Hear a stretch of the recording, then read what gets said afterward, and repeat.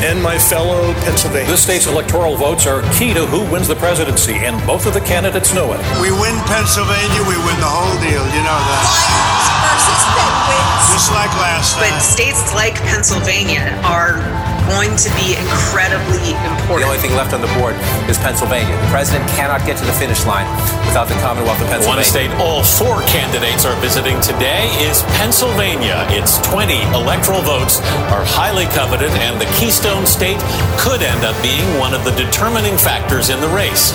Jill's a Philly girl. Well, I'm a Scranton guy. Oh, Pennsylvania, we love Pennsylvania. May come down to Pennsylvania. On our last episode, we had the chance to hear from Pittsburgh City Councilwoman Erica Strasburger. She unpackaged the political landscape out in Pittsburgh leading up to the mayor's race on May 18th, and she provided her thoughts on why incumbent Mayor Bill Peduto lost. Today, I'm really looking forward to chatting with Silas Russell, the VP of SEIU Healthcare. You know, across our country, the Service Employees International Union, sometimes called in campaign war rooms the Army of Purple and Gold, is a rapidly expanding and politically prominent force to be reckoned with. In the city of Pittsburgh, SEIU Healthcare worked hard to elect State Rep Ed Gainey as the next mayor of the city. Most importantly, the men and women of SEIU, they've been on the front lines of this pandemic, and we owe them a tremendous debt of gratitude. I'm a mayor for all. I'm a mayor for all. And I can't wait to work with everybody. You know, there's no Mayor Peduto supporters, Ed Gainey supporters. There's Pittsburgh supporters, and we want to build a base that talks about how we improve this city. Silas Russell, welcome to my kitchen table. It's good to be here. Silas, I hope you've caught up on sleep. You were deep in the trenches of the Pittsburgh mayor's race, and we're now more than a week out from that, but would love to share with listeners your background and how you got to deep in those trenches. Thanks. I appreciate the opportunity. I am a Western Pennsylvanian my whole life, born in Mercer County, a little town in Greenville, and, working class family. Grew up, I think, with a strong connection to the roots of Western Pennsylvania being a strong labor community, democratic towns that recognize that when working people stand together, that we are stronger.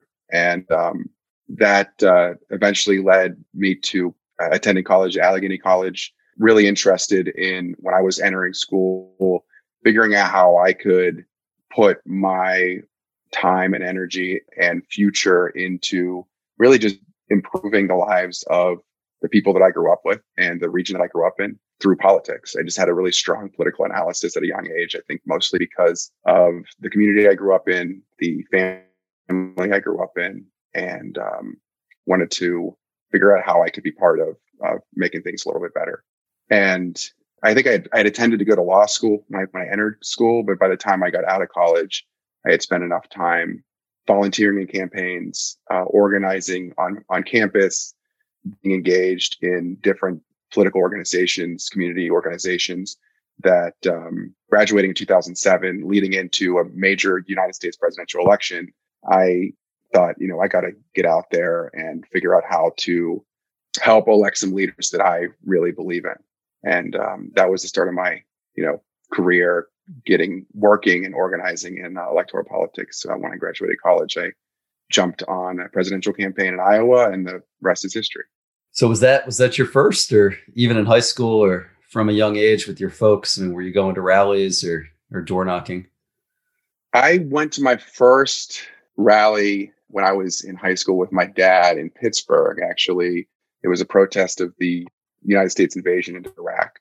And that was my first ever, I think, major political action. I had been involved in school in an organization called Model Legislature, where we would go to the Harrisburg Capitol every year and kind of take over the Capitol and, pass mock laws. Got involved there, I think, as a freshman in high school. So I always had just a really strong political interest and analysis. But my activism started, I think, around the time of the Iraq War, and really wanting to I really wanted to speak up in a way that made sure that our leaders were listening to everybody, to listening to people who are most impacted by those decisions.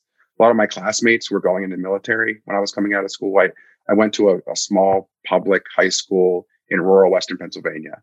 And I'd say about 30% of my classmates graduating were entering the military. And I want to make sure that our leaders had my classmates and everybody, as well as the people, around the globe that were impacted by those decisions in mind. And so I think that when you grow up in a community and an environment where a lot of people are struggling, it's hard not to see how the decisions that leaders make can potentially impact people's lives and want to take a role in making sure that we have leaders that are on our side. And I imagine a lot of your classmates in high school and growing up came from union households or had parents who maybe were union retirees. Is that accurate to say? Yeah, actually, it was an interesting time. I was born in the mid 80s, and for folks that don't know Western Pennsylvania, and I think a lot of people know Western Pennsylvania as traditionally a steel community. My community up a little further up the Allegheny River is known particularly for a couple things: tool and die, and the tube industry, which is part of the steel industry.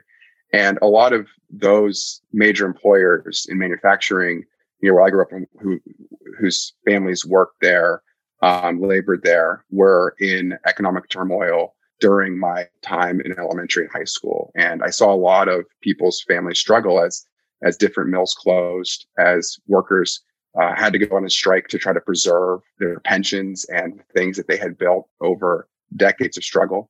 So I knew people not just who were benefiting from the labor history of Western Pennsylvania, the ability to build power, but I also felt and shared in the struggle that was happening as that was declining. And so, I knew that if we wanted to have economic mobility again for people like myself, my family, and the folks that I grew up with, that we needed to get back to a place where workers had power and that we had an economy that responded to people's needs. So let me ask you, 2007, 2008 in politics seems like decades ago. It was less than 15 years ago, but the way we organize, the way we turn out the vote. So going out to Iowa from Western Pennsylvania, from Allegheny College, that must have been a little bit of a culture change. And then winter hits, and that's a real wake-up call. But you clearly got the bug, and it stuck with you. So looking back from the fields of Iowa, share some of the war stories and the highlights that made you want to pursue a career in all this. I got to Iowa, I think I got there on July 4th. I think I went and marched in if I remember correctly, a parade in Des Moines. First I was there, and our organizing director said, "Oh, you're a guy from rural Western Pennsylvania. You can go out and organize in the farming communities in northeastern Iowa." I organized 2 counties, Butler County and Grundy County. Both probably have more more hogs than they do people. But the people there and the history there, both politically and economically, through the farming community, the strong tie to farming there, a lot of pride, a lot of investment that people have in their communities there. And when people are invested in their communities, people are invested in the future of their communities. And you add on to that the history and the role that Iowa has in the presidential election. There's a lot of really incredible leadership happening around politics in those communities. So I would say there's some culture shock when you go into a new community, but there's a lot in common that people in rural communities have anywhere in this country. And so I got to know people pretty quickly, really enjoyed working with farmers and people in farming communities who I think tend to be modest people, tend to be people who listen first and then talk second. And there's a lot you can learn from talking to somebody who's been farming the same land for 40 years and watching things change in their community. If you give them a chance if you get a chance to listen to them, and they tend to be leaders in their community. So it was really, really great to work with those folks. Well, amen to that. We could use more of that ethos in Washington and Harrisburg for that matter too. So at what point did you make your way back to Pennsylvania politics? So you caught the bug. You knew that this is the career you wanted to forge into. So at what point did you come back to your roots? It was just after the 2008 presidential. I did the general election in New Hampshire, and President Obama had won. Obviously, the DNC and the Obama White House had kind of partnered to figure out how do we take this huge organization of organizers and volunteers that had been built through this incredible historic campaign and try to create a permanent piece of infrastructure out of that. And so people probably remember Organizing for America was born out of the Obama campaign. And I had some colleagues, some organizing friends that had been tapped to lead that operation in Pennsylvania. And I reached out to them. I said, hey, I'm interested in coming back home. Do you need some support? And I was able to jump on with OFA in Western Pennsylvania and moved to Pittsburgh for that purpose. And I've been organizing Pittsburgh since 2009. Well, I remember that. That's when we first met. And that seems also like ages ago with just the way we organize and then the city of Pittsburgh and its economy and certainly its politics over the last 10, 11 years. Okay, so then you join up with SEIU when? And to remind our listeners, SEIU stands for the Service Employees International Union. But maybe tell folks a little about your brothers and sisters and the nature of the union and the Commonwealth and how you guys got linked up. Yeah, SEIU is one of the largest labor unions in the country. And, we have about 2 million members across the country. Healthcare is one of our biggest divisions. And I'm in SEIU Healthcare Pennsylvania, which is our state's largest healthcare union. We bring together 40,000 healthcare workers who work across all facets of healthcare industry, people who work for the Commonwealth, people who work in hospitals and nursing homes and in home care, folks who do the cleaning and the cooking, and folks that give care as nurses and aides and tech workers. And I actually came to SEIU through the organizing work that both I and now my union had been doing in support of healthcare reform in 2009 and early 2010. Obviously, it was the biggest undertaking of the Obama administration in the first term. And, we spent over a year organizing to make sure that we were, building the popular support in communities and the demand of Congress that we have the boldest, most robust plan possible to get as many people insured as possible.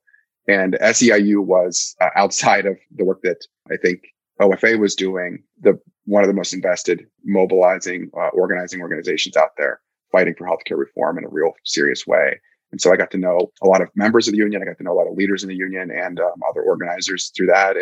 And I had always, like I said before, always had a really strong tie to organized labor, wanted to be organizing with workers. And so whenever through that process of organizing around healthcare reform, I found an opportunity to join the union as an organizer in politics. I was really eager to come on board. And so I've been in SEIU Healthcare Pennsylvania for 10 years, over 10 years now, and recently elected vice president and serve as the political director.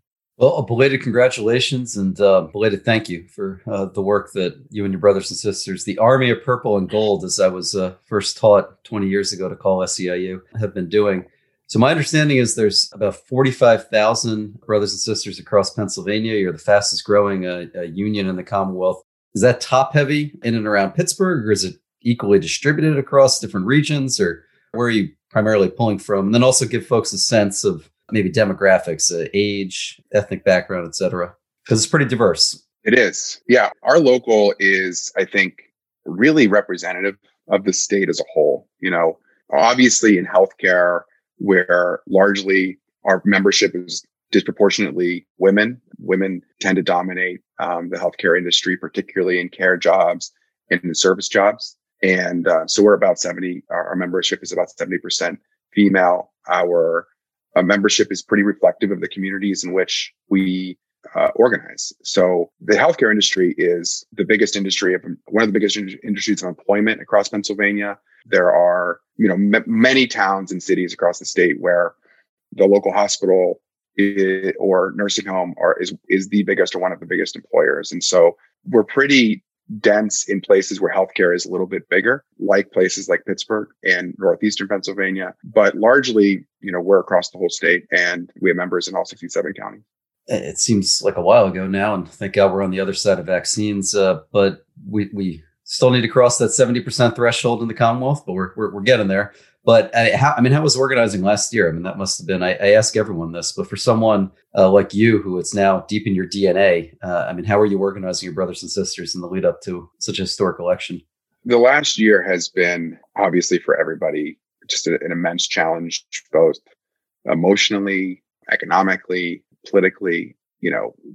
nobody could have, I think, predicted what it would be like to go through such a catastrophe, frankly, that it impacts literally every single person on the globe. And then whenever you work with healthcare workers, when you are a healthcare worker who has to show up to take on this pandemic directly with the people who are suffering from it, to treat those patients, to figure out how to treat them in a way that's empathetic and with care that also protects you and your family and your community. And that's what our members have been struggling with, right? Is they are first and foremost caregivers, and they show up with their patients in mind, but they also have to go home and worry about, making sure the loved ones don't get sick. And on top of it, our healthcare system and our country just was not prepared before this pandemic. And we were particularly unprepared in the way that we support our caregivers and support our patients, our consumers. The lack of PPE was not surprising to us. The lack of staffing was immensely not surprising to us, because healthcare workers were short-staffed before the pandemic, and they're going to continue to be short-staffed after the pandemic if we don't, make some big changes to how we prioritize caregiving and treating caregivers as, the leaders and the immensely giving people that they are. So getting back to just the question of, what it's been like, we've been really focused on making sure that healthcare workers aren't just getting the applause and the pat on the back that they deserve, because they do, but that they're getting the respect through change that they deserve, that we're responding to the leadership and the heroism of healthcare workers by making sure that the next healthcare catastrophe that we run into, our workers are supported and protected in a real serious way. By making sure that we improve our healthcare system, that we improve staffing, that we improve resources at the front lines, that we make sure that care jobs are good quality jobs where people can support their families and their communities. And it's the changes that we decide to make because of the pandemic for the future. That's how we're going to reward our healthcare workers here. Well, at the risk, I will offer that applause again, because as so many of our listeners have been on Zoom and working from home over this last year, your brothers and sisters, morning, noon, and night, and especially the ones working overnight, they were deep in their own trenches through, I can't even imagine, the emotional roller coaster. I want to pivot to the last few months. Your union played an integral role in 2013 and 2017 with Mayor Peduto. And then a decision happened in February of this year to do something a little bit different than you had done and endorse the mayor's challenger, who now seems destined to be the incoming mayor. So if we can unpackage that decision, the lead up to it, and ultimately how you all pulled the trigger.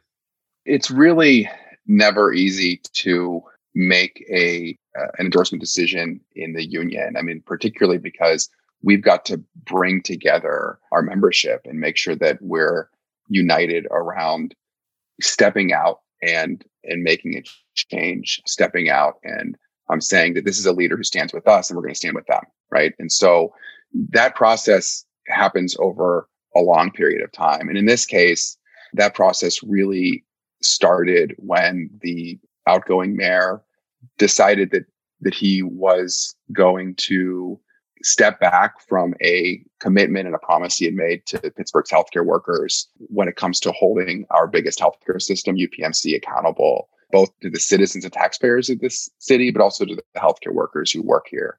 And, folks who don't know, UPMC is not just the biggest employer in Pittsburgh, it's actually the biggest employer in the state of Pennsylvania outside of the government. They have 60,000 workers across the state, most of them here in Pittsburgh. And for many of those workers, UPMC has really held them back in terms of making sure that they have, as healthcare workers, a voice, a living wage, the type of support and benefits that they need and deserve. And so there's been a long union struggle going back more than a decade at UPMC.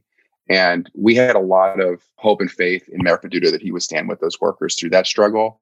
And whenever he backed down from that fight and decided that he was going to side with UPMC on some pretty big things, it was a kind of a rallying call for our membership and for non-union healthcare workers to say, we want to stand with leaders who are not just going to say they're with us and then turn around and do something else, but they're going to be with us every step of the way and be unafraid to continue and take on power where we need it. In this case, Ed Gainey had been somebody who'd been standing with healthcare workers through their entire struggle. I mean, he literally marched into the boardroom of UPMC with healthcare workers a couple of years ago to stand up for patients. And so when he suggested, I'm interested in running for mayor, I'm frustrated with the current administration. I'm frustrated with their lack of follow through and leadership on some really big things, including the fight around UPMC. We understood that frustration and we said, let's get together with our membership. Let's figure this out. And it was clear that our members were ready to move forward with Ed as a partner. Thank you. I don't think a lot of our listeners knew kind of the behind the scenes there. Give us a sense then from that decision in February and then the sprint through this month in May, the primary, organizing, still adjusting as we're coming out of the pandemic. But how are you engaging and really raising and amplifying this important message and the voice of your brothers and sisters? Are you directly targeting your brothers and sisters who are registered Pittsburgh voters, or are you engaging beyond? Are you elevating the political dialogue about this important policy issue? What, maybe none of the above? It was all of the above. As a union, when we decide that we're going to support a candidate for office, we really see it as a partnership more than just an endorsement. We're saying this is a leader that we believe in, that we trust, that is going to fight for the values and the ideals that we hold closely. And so we want to make sure that they have the opportunity to do that. And we want to have that conversation with our members, with other healthcare workers, and with people in our community about why those things are important, right? So we were out there making sure, one, that Representative Gainey had an opportunity to communicate with our members and healthcare workers about the things that he's fighting for when it comes to racial equity, when it comes to demilitarizing the police, and of course, making sure that our big healthcare institutions are accountable to their workers and to the taxpayers of the city. And he connected really strongly with our members and with other healthcare workers because of that, because frankly, those are not just the big issues in this election, it's really the big issues for the workers in the city that they have been fighting for well beyond just this past year. And then we got out in the community and we had the same conversation with voters at the doors. We organized with our partners to make sure that all of the candidates had to answer to those questions of how do we hold our big institutions accountable? How do we make sure that we have leadership that is going to follow through on questions of racial equity and policing, on questions of corporate power? And the result is, the result is clear that I think that the city of Pittsburgh, the voters of Pittsburgh, they responded to that conversation by saying that, we believe we can do better. We believe that we can do more. And we believe that Ed Gainey is the leader that can lead us into this moment, right? When Ed first announced he was running, I said on Twitter that he's the right leader to meet this moment that we're in, that it's more than just healthcare, that's absolutely instrumental to the future of this city. But the moment that we're in Pittsburgh around having a conversation of making sure that everybody, particularly marginalized communities, are supported and not left behind, that we have racial equity and fairness, both in policing, but also in employment, in housing, that leadership in this moment where we're really demanding as voters really big things, needs to be unafraid. It needs to be bold. It needs to listen first. And that is who Ed Gainey is as a leader. I mean, he's somebody who people can trust and have trusted because he shows up, he listens, and when he steps forward, he's not going to back down whenever things get difficult.